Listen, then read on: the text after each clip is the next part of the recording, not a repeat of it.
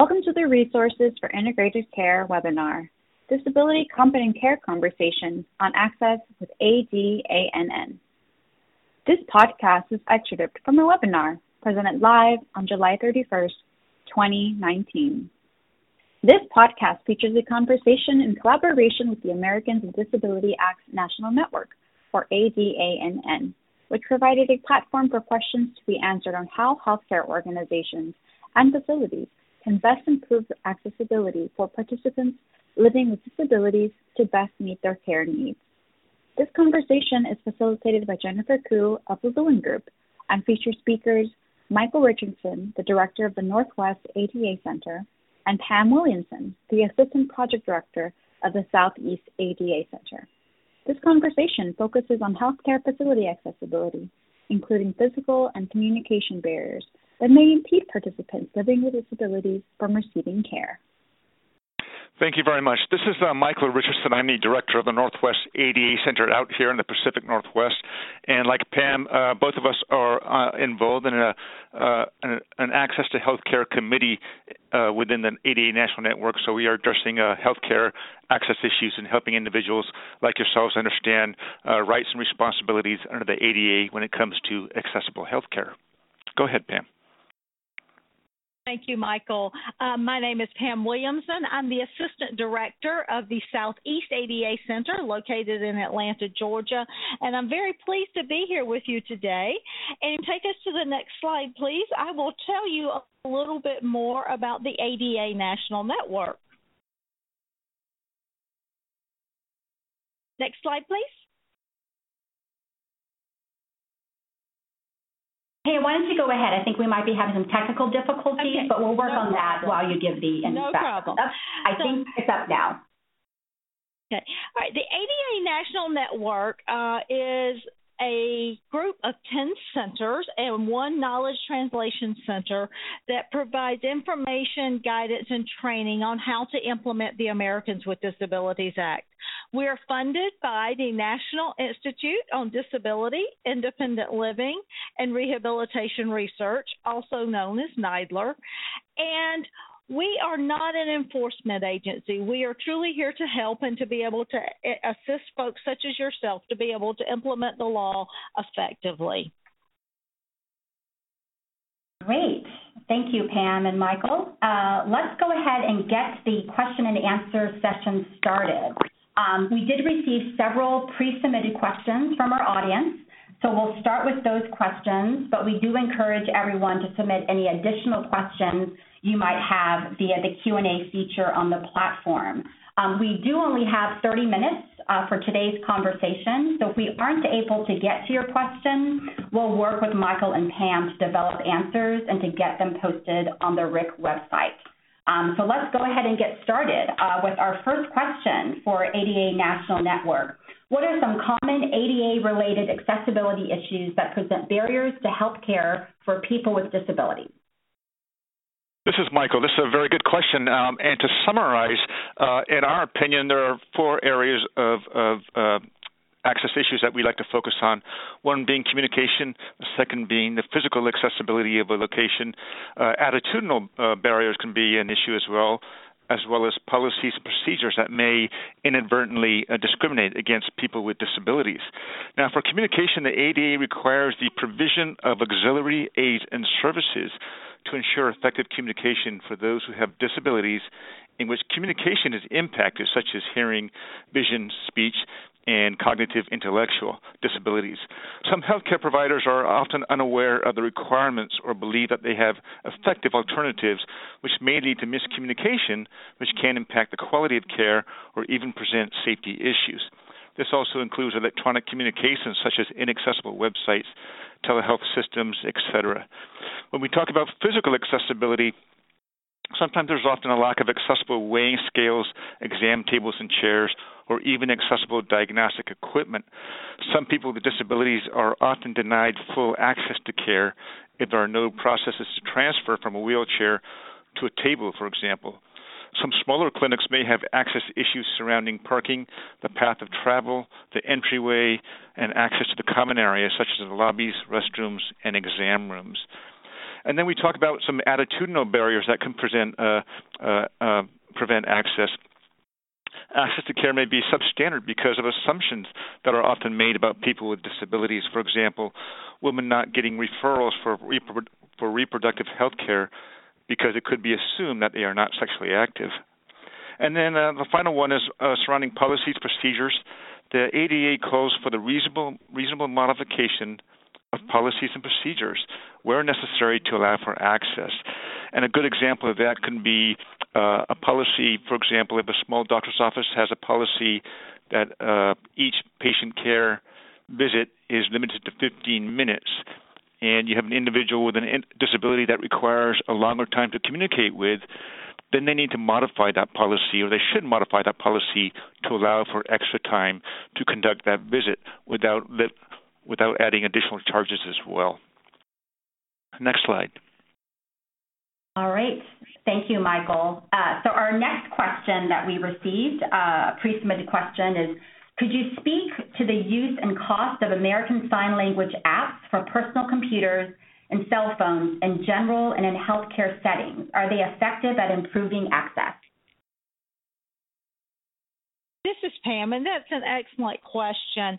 I really want to take this back to a larger context because it's important to remember that the use of apps and cell phones and other things used to communicate with individuals who are deaf or hard of hearing are actually part of the larger requirements of effective communication under the ADA. And the ADA requires that public entities and that state and local governments or private businesses, which would be businesses and nonprofit organizations that serve the public, provide auxiliary aids and services to make sure that people with disabilities are able to understand what is said or written and communicate effectively. Now, the goal of effective communication is to always make sure that people with disabilities can understand what's being said and it's as effective as communication with other people. Now, auxiliary aids and services might very well include apps, such as American Sign Language apps or captioning apps. However, it's really going to depend on the method of communication that's used by the individual on a regular basis and the nature and length and difficulty of the communication taking place. For example, just doing a quick blood pressure check in office, that might be acceptable. However, if it's a more difficult conversation around surgery or a cancer diagnosis, that app may not be workable.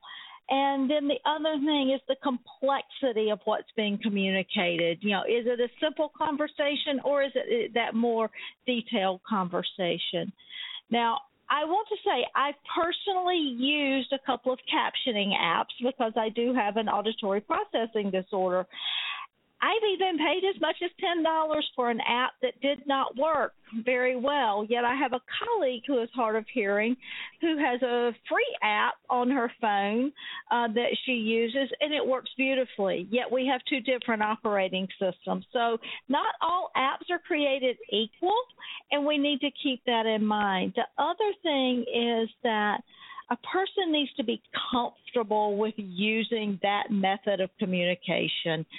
So it's very important to remember that you want to make sure a person is using something that works for him or her and is able to communicate. And if it's a local government agency, the service, the auxiliary aid or service really must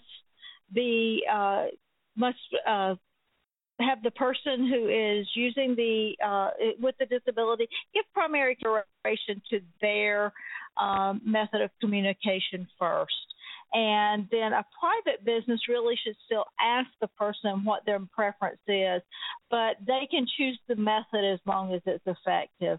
The bottom line is that we want to make sure that any auxiliary aid or service that is chosen is going to be effective and really promote that communication between the patient and the medical provider.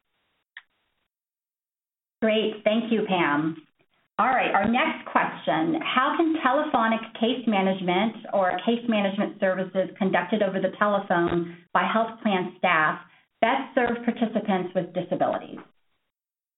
This is Michael. That's another good question, and this can be answered from the standpoint of effective communication. So unless the customer or patient has knowledge and resources to use assistive technology such as the telephone relay services, then the care team will need to think about alternative methods of getting information across. Ideally, this would have been established beforehand with an assessment of specific accommodation needs and having these needs noted in a consumer's record. This is important as sometimes there are changes in staffing and some unexpected changes in the team's makeup.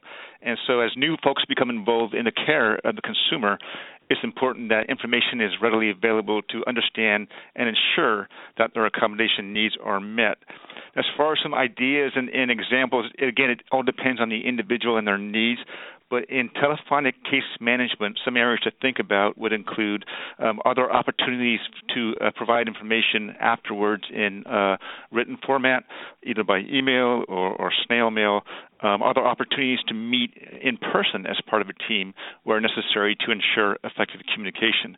So this is more sort of a think outside the box type of situation, and it, again, depends on the customer and the logistics and the communication needs as well.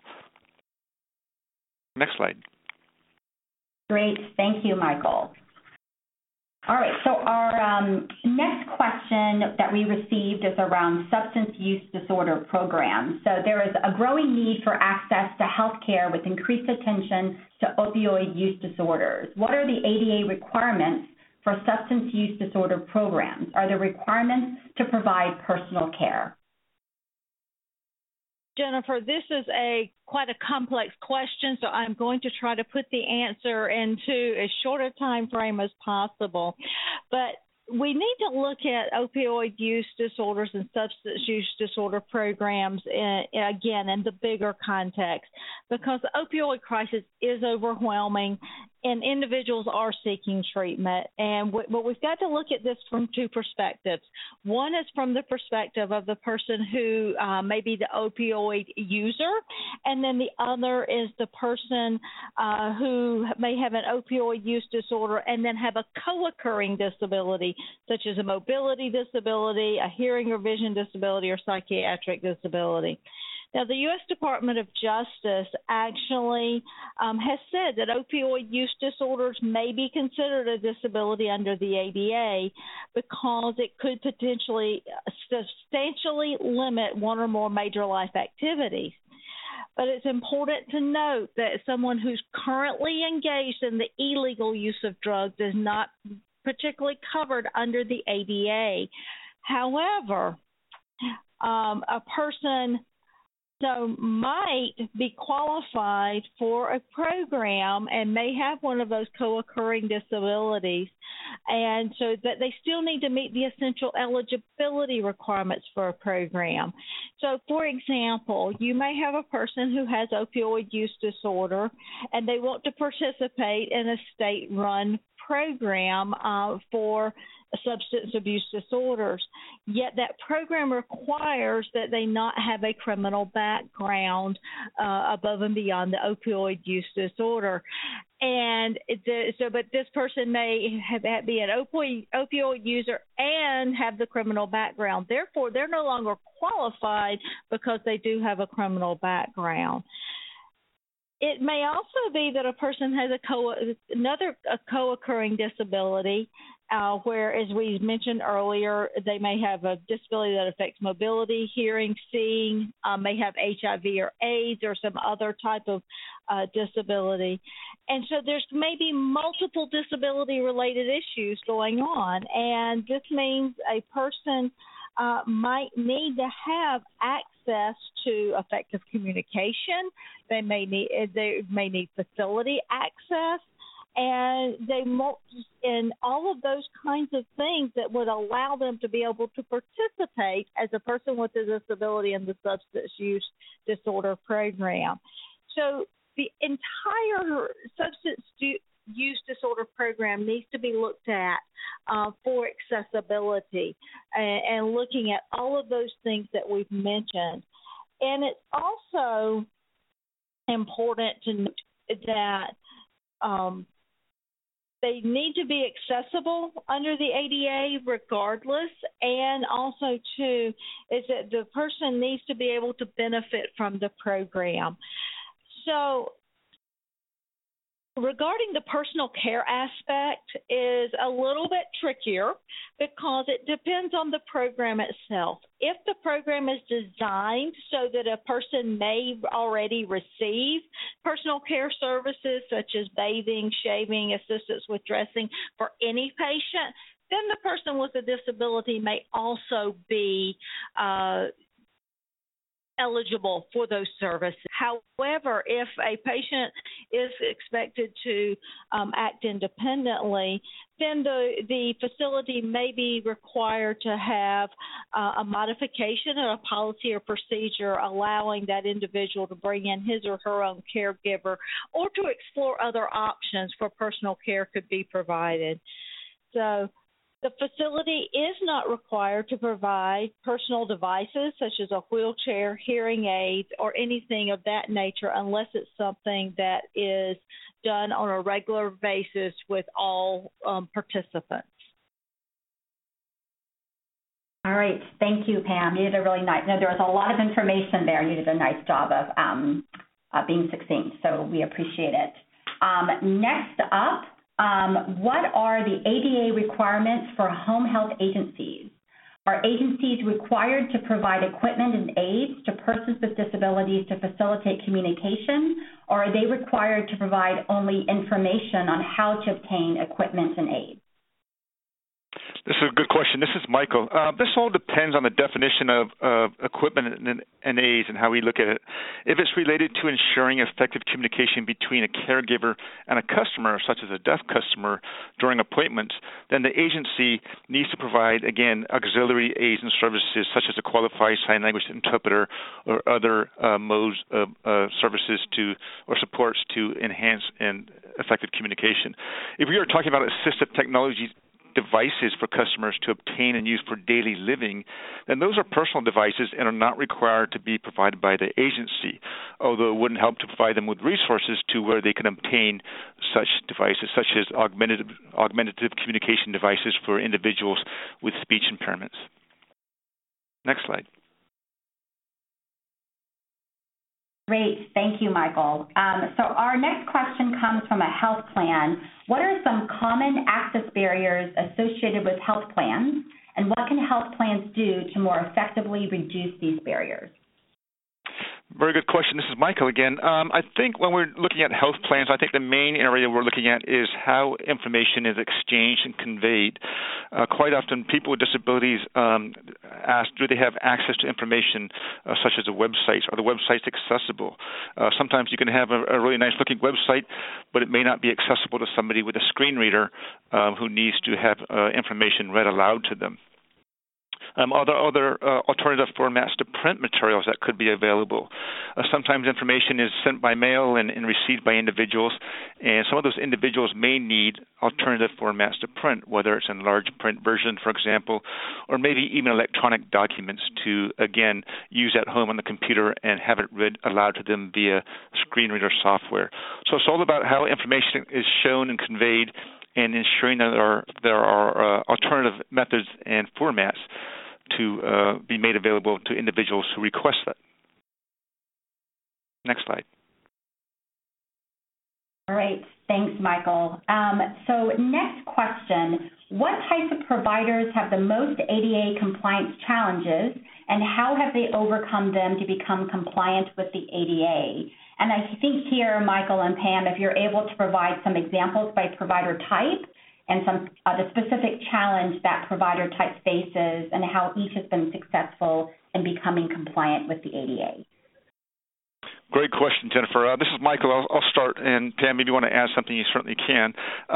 For this question, this may be subjective since it depends on the size and setup of the organization, the way policies and procedures have been developed, and the quality and consistency of staff training. Small doctor's offices and clinics often are subjects of court cases because there's generally a lack of knowledge about responsibilities under the ADA.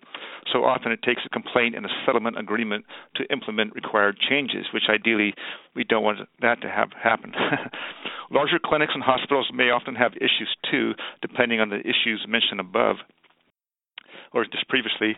And some common denominators of proactive and accessible providers may include, but are not limited to, having a designated ADA or access coordinator on staff to oversee patient access, or incorporating accessible diagnostic equipment, exam tables and chairs and weighing scales, ensuring the development of good policies and procedures to ensure a seamless process when a customer or patient calls for an appointment, requests an accommodation, and comes in for services and treatment. So again, going back to that concept of ensuring that the customer chart file has information about their previous accommodation requests and needs, so there's a seamless sort of a continuation of providing accessible treatment.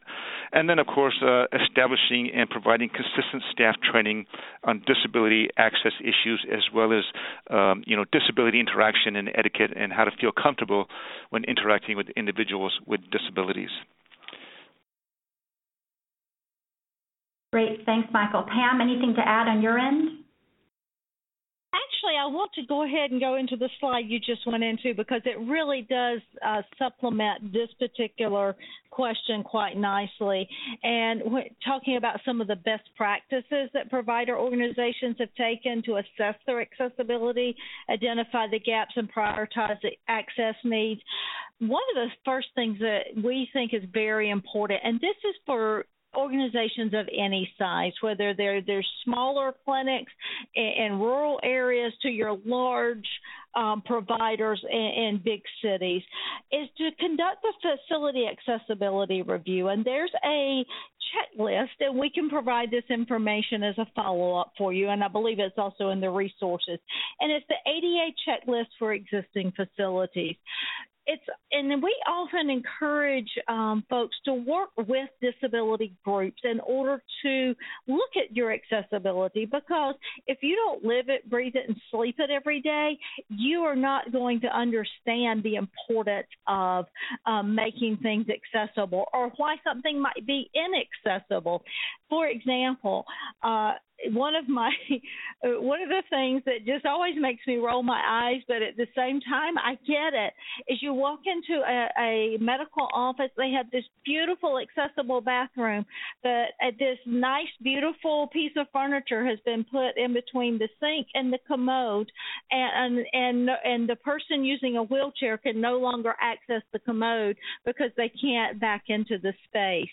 So you automatically you've taken away all access to the bathroom, and folks don't understand that. So these are the good things to look at, and not only do a one-time facility accessibility review.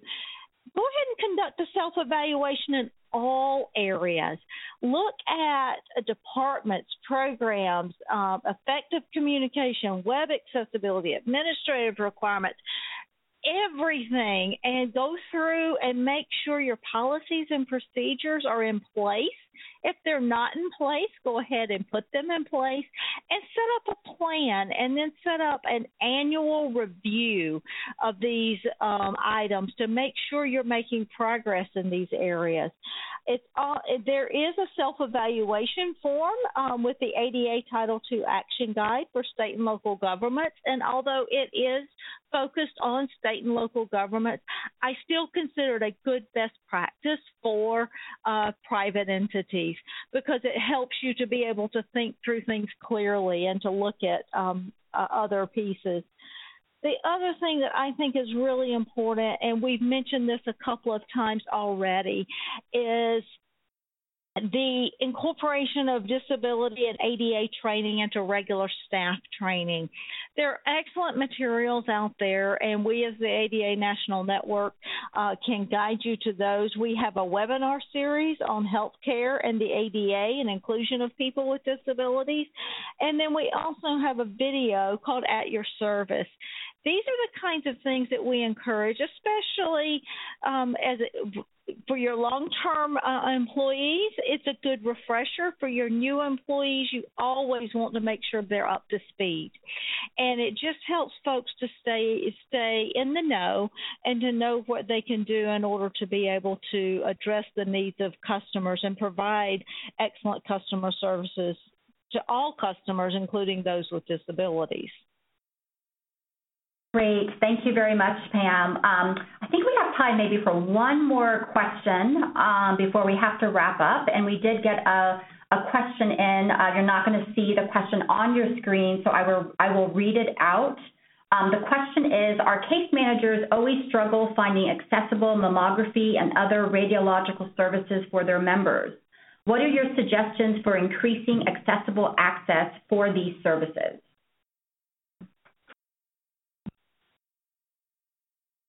This is Michael. I'm just quickly reading the question on the captions here.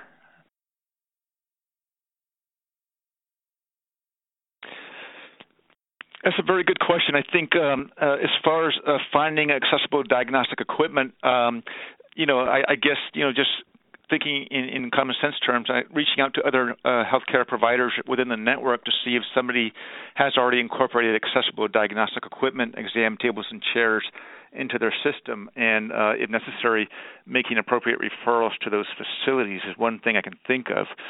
Pam, do you have other ideas? Actually, I do. The other thing that I would encourage is to provide information to the medical providers about what they could do in order to procure these types of equipment. The U.S. Access Board has actually put out some excellent guidance on what it means to have accessible medical equipment. And although it's not incorporated into regulations yet, it's still, again, it's a good practice. And sometimes it's just a matter of educating the medical providers about the need and then providing them with the information they need in order to be able to incorporate that into their regular practice. Thank you for listening. This podcast is presented by the Lewin Group and is supported through the Medicare and Medicaid Coordination Office at the Centers for Medicare and Medicaid Services. MNCO is dedicated to helping beneficiaries enrolled in Medicare and Medicaid have access to seamless, high-quality health care that includes the full range of covered services in both programs. To support providers in their efforts to deliver more integrated, coordinated care, MNCO is developing technical assistance and actionable tools based on successful innovations and care models. To learn more about our current efforts and resources, please visit our website or follow us on Twitter for more details. Our Twitter handle is @integrate_care.